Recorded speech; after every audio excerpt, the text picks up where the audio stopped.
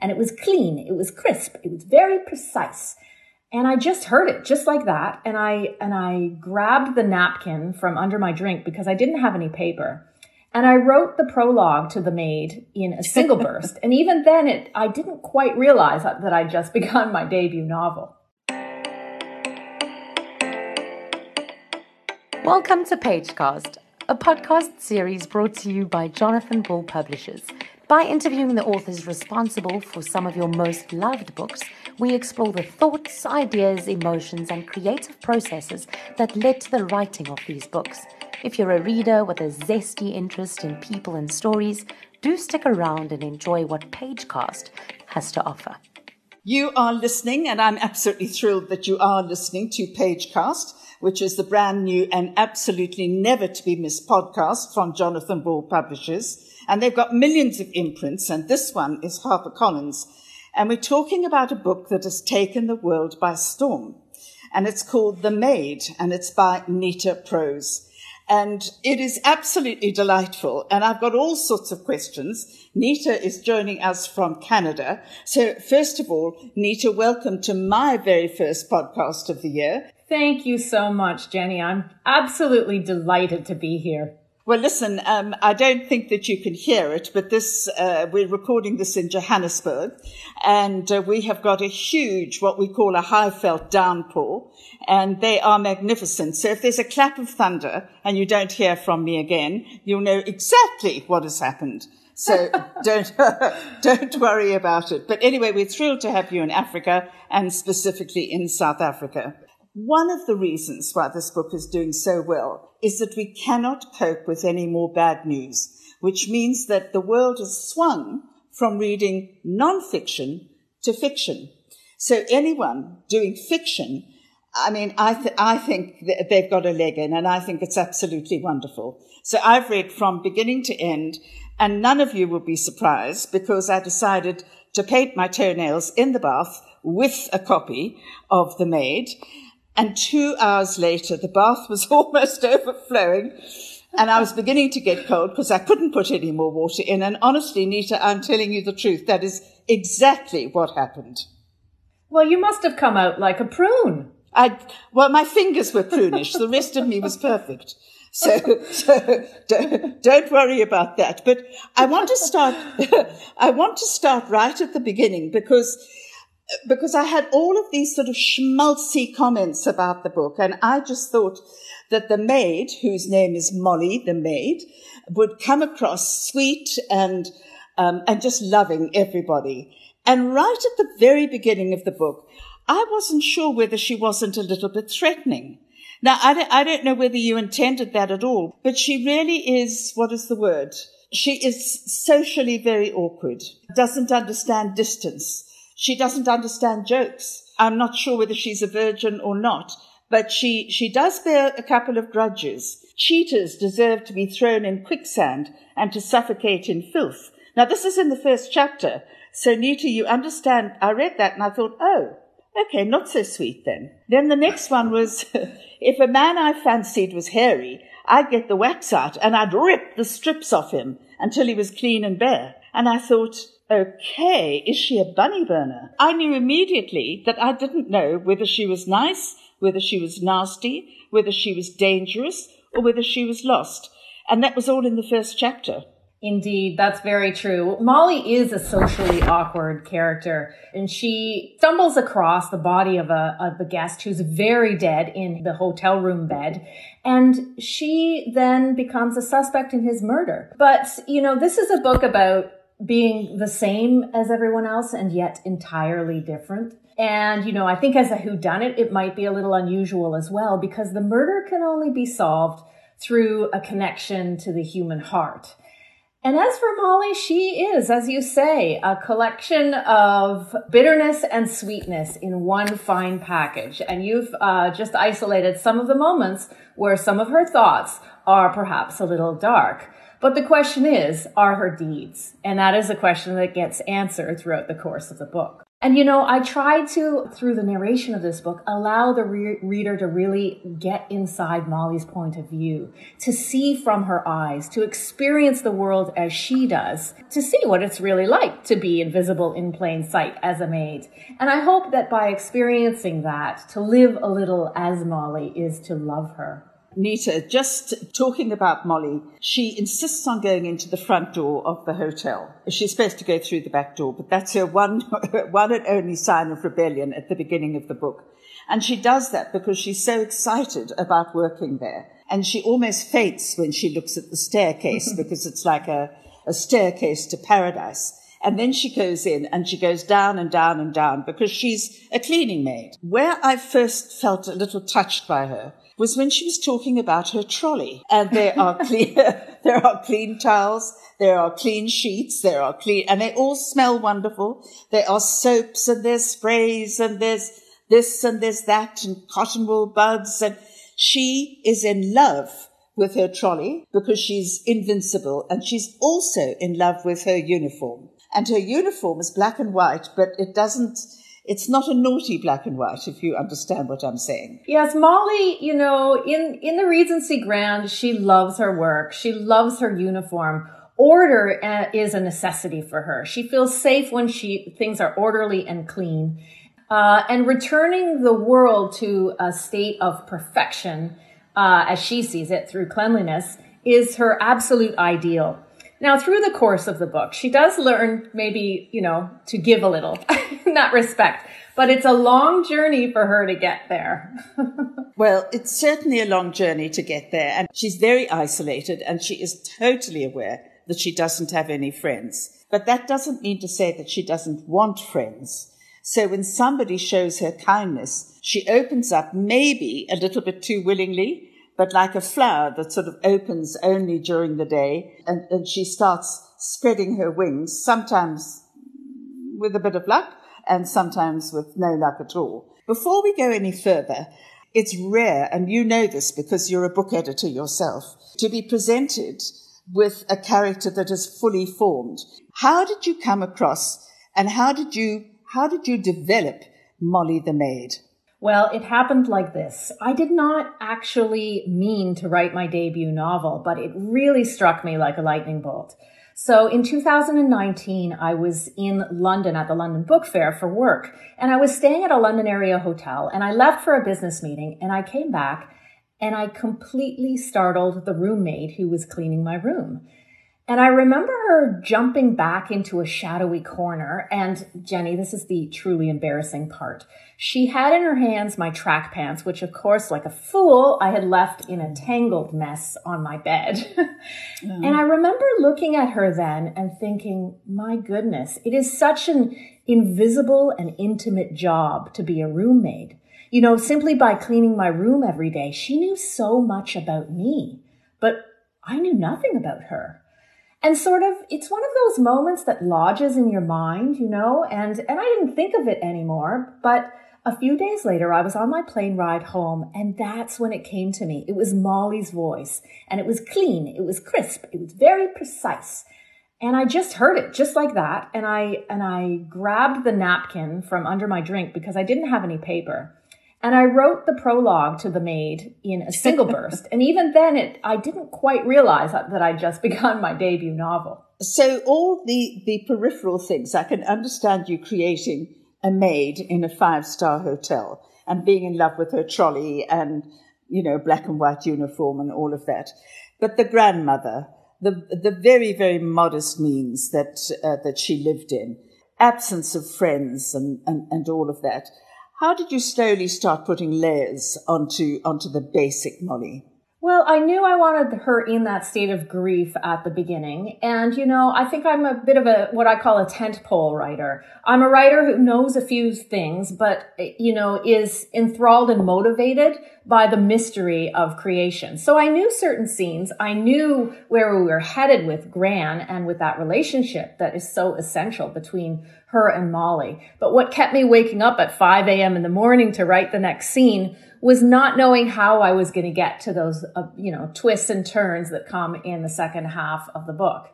And the other thing about Gran is, I lost my mother about 5 years ago, but I was so lucky to have such a strong matriarch in my life. She, in many fundamental ways, is not like Gran, but in the way that she unconditionally loved, she's exactly like Gran.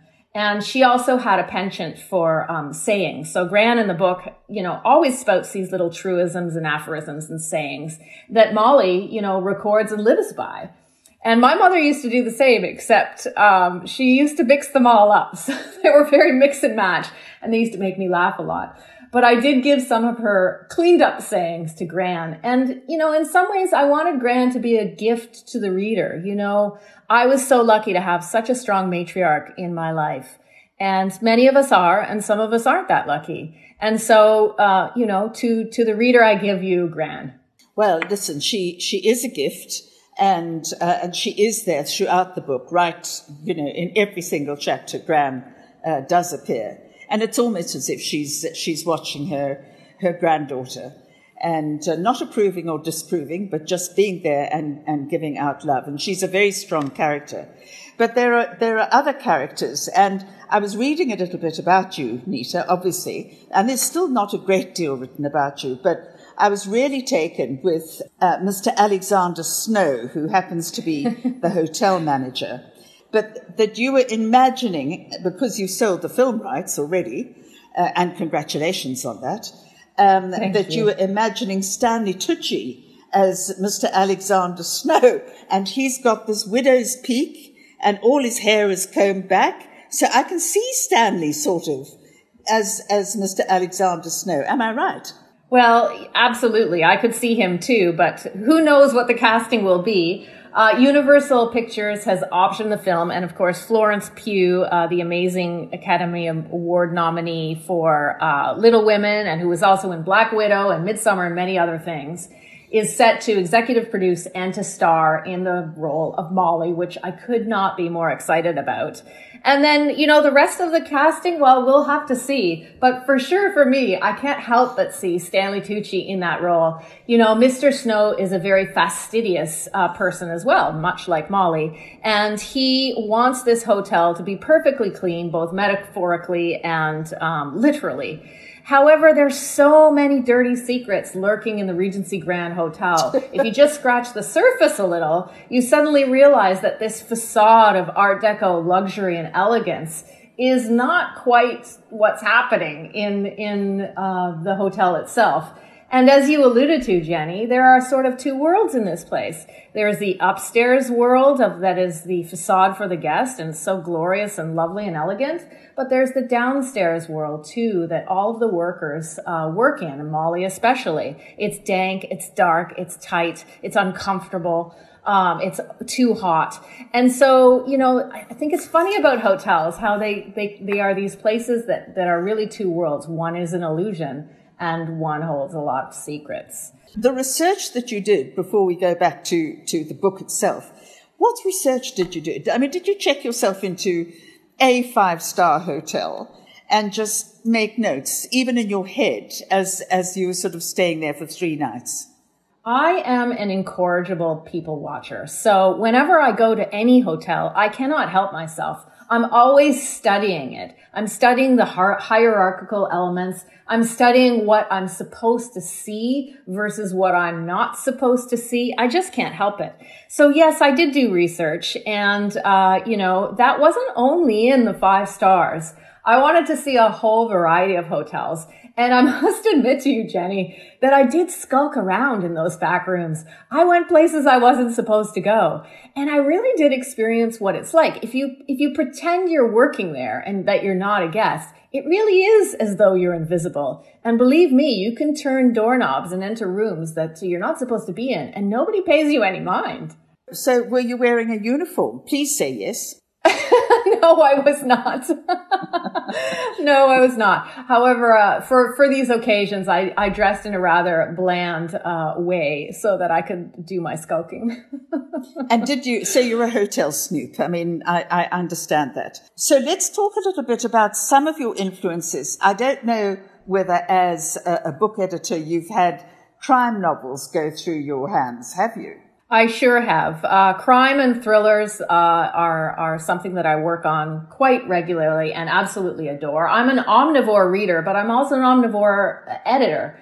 I would say that in terms of influences, I think, I can't help but be influenced by the great master of Agatha Christie in this world of mystery. But also, if you took a smattering of the film Knives Out and a little bit of the board game Clue, you'd kind of come up with a mood board that gave you some of the flavors of The Maid. Is it the bartender with a knife in the kitchen, or is it the maid with a pillow in the bedroom? It's that sort of whodunit element that I think is the fun part of the novel. And once that was in an overlay on the book, then I could delve into some of the other, perhaps more unexpected layers of the book. It really is a journey for Molly to go from absolute loneliness to a world where she finds a community of supporters who help her build a heart around her and a new life that will be full of hope. And hope is what I want the reader to be left with when that last page is turned. Let's go back to a tried and trusted formula, and you're quite right, because one of my questions was going to be, this is Agatha Christie in a hotel. It's the thing of an enclosed community, and in this instance, it could have been anybody who murdered Mr. Black. The main suspicion has got to fall on somebody in the hotel, but you narrowed it down to, a handful, really, of people who suspicion would fall on. And Molly, who at no stage appeared to be frightened, because she kept fainting. Now, yes. So she became so overwhelmed by what was happening around her that she'd just pass out. And that actually was a very clever way of developing the plot. And when you started getting to the stage of revealing the story, which is in the second half of the book, because you've set the scene so brilliantly and confused everybody, were you using Post-its on the wall, as some authors do? Second chapter, third paragraph, so-and-so does such and such a thing. Was that how you plotted it, or did you just feel it? There is a lot of feeling, but there's also what I know. So I don't use Post-its, but I do use notes to myself on the page. So in square brackets, I'll say, remember here you have to do X or Y. And that's a note to myself about laying down the groundwork of breadcrumbs that for the reader, you get to participate in that journey. And that is, so important to me. That intimate place where you give the reader just enough for them to imagine, intuit, and participate in the journey, but not so much that they have everything at their fingertips and then aren't actually involved. So from the way you are talking, that you did not find the writing process difficult at all? There is nothing easy about writing. Perhaps it sounds as though it was easy, but there is never anything easy about it. The big difference, and I really had to reckon with this in changing roles from editor to author, was how blind I was when I entered what I call the maze. I always talk about with my authors about how, an author stands in front of a labyrinth and their job is to go through that and find the full narrative and get to the end of the story. And it is so daunting when you're in the maze because you don't know that if you turn left and right for 6 months, you're going to get to a dead end. Your editor does, and she's on a ladder outside the labyrinth looking down within, and she can actually tell you, oh, don't go that way. You're going to get nowhere. So it was actually quite daunting for me to have to go through that process in the initial stages before we went on submission and found publishers to navigate my way through this story with all of its twists and turns and lay down a foundation that was, in that sweet spot in many different ways in terms of the mystery, in terms of understanding Molly's character, and in terms of, clue collection for the reader. So in no way is that process easy. I hopefully, as I gain more experience as a writer, I will gain facility with it. But, it is a challenge. It's a real challenge and one that is incredibly frustrating and immensely gratifying. So, I mean, we've spoken a lot about this. We cannot reveal anything, but I want to know if you can recount. Sometimes there are scenes where you can see that an author from your point of view, has absolutely loved writing that particular scene. Is there a scene, without giving anything away, that you particularly enjoyed writing? Yes. Well, certainly when readers read the book, I will say that, some of the twists that happen in the second half of the book, those scenes, while they were painful to write, they were also ones where I really felt excited to write those. So those were lovely, but I'm not going to spoil them. So, the reader will just have to figure out what those are. But what I definitely enjoyed was writing the Regency Grand, bringing into being this gorgeous Art Deco hotel and painting a picture for the reader that is just enough, but not too much. Giving that Art Deco sensibility of walking up those red stairs and moving through the glass revolving door and then seeing the splendor of that lobby with its marble floors and the grand staircase with its golden balustrades, and walking up to it and looking down into the terrace below where guests are milling about and sitting on jewel-toned settees. I just loved basking in that world and trying to make it real for the reader in so many different sensory ways. The smell, the sound, the look, the plushness. As we begin to come to the end of this, because we can't stretch any scene except the death scene. And the death scene, everybody's got to read it very carefully, and you've jumbled it up so well that nobody will be able to follow you. They might have the odd suspicion, but it'll be the wrong thing. But what I liked about Molly is by then she was, she understood perfection, and she, was able to clean like nobody else can clean. But she went into the room where Mr. Black, who was not a nice man, and was lying on his back, and she had enough presence of mind to go up to him and to put 2 fingers on his neck, and it was all cold and waxy, and to determine that he was dead. And then I think she fainted at some stage, and then she went on cleaning and whatever. Stories all around that scene, I think, must have been the most wonderful fun to write. What was really fun about that scene was knowing that from the beginning, I killed Mr. Black. And Mr. Black is a rich, obnoxious, overprivileged, wealthy real estate tycoon who never deserved a place anywhere, in my humble opinion. And it was such a joy to have him dead from the beginning. and then of course, because he's despicable. There's nothing good about Mr. Black. And then, of course, as the novel progresses, we find out all the reasons why. But you're absolutely right, Jenny, and I'm glad you picked up on how much fun that scene was to write. And what was fun about it was Molly's unusual, demeanor in this terrifically odd and awful circumstance of discovering a body. So would you give me 5 things that you think Molly would never, ever do? 5 things. Well, she would never leave the dishes in the kitchen sink. She would do them immediately. She would never, after having a shower, write something on the condensed mirror. She would never call people names, because sticks and stones can break your bones, but words can hurt you even more. She would never be unkind to anyone who did not, in her mind, deserve it. Oh, that was something for. I must come up with one more. I'll give you one. So she at one stage detectives come into the hotel, and after the death, and she's interviewed by one of the detectives, Detective Stark, who, in Molly's words, looks like a large dog listening for sounds in the forest. And she's got a biro, one of those ones with the blue lid, and Molly is almost sick because she can see that the lid has been chewed. And under no circumstances would Molly ever, ever, ever chew the lid of a biro pen, ever.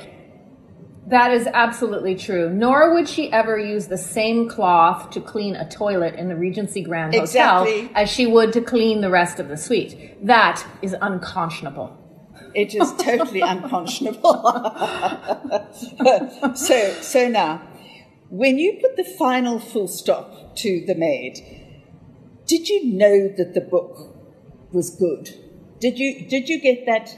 Because all authors hopefully think that by the time they're finished, they've got a good book. We know that that doesn't happen very often. But did you kind of just know that it had clicked somehow?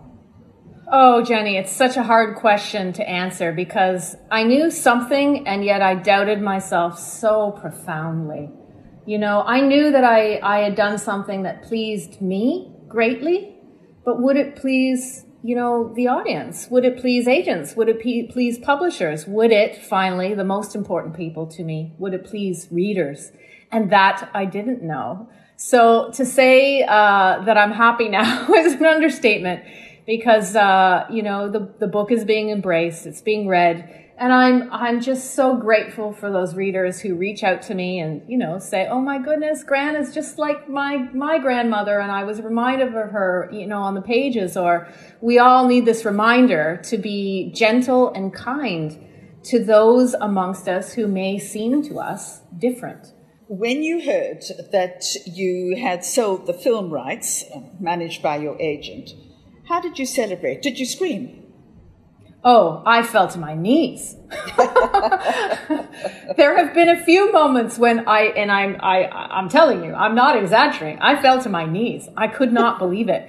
You know, these are dream-worthy moments for any writer. And just the thought that maybe one day we will see this world and see Molly on the screen. You know, it's going to be so different on screen because as I mentioned before, you know, it's really a balancing act for a writer. How much do you give? How much do you describe? How much do you hold back so that you can allow the reader's imagination to fill in all those details? Well, it's not like that in the cinema, is it, Jenny? We see everything in vivid Technicolor. And honestly, I can't wait. That is going to be so thrilling for me. What a lovely discussion. And thank you for being so open about it. It's been such a pleasure talking to you. Oh, you are a delight, Jenny. Thank you so much for these incredible questions and for reading in the bathtub. And painting my toenails at the same time. There is an art to that. I'm sure there is. Nita Prose, author of The Maid, thank you very, very much indeed for contributing so magnificently to Pagecast. Thank you. Thanks for joining us for this week's episode of Pagecast. We have an incredible lineup of author interviews, so head over to our Facebook and Instagram and follow Jonathan Ball Publishers to stay updated and in the know regarding future episodes. Thanks for your interest in the story behind the story. Happy reading from everyone at Pagecast.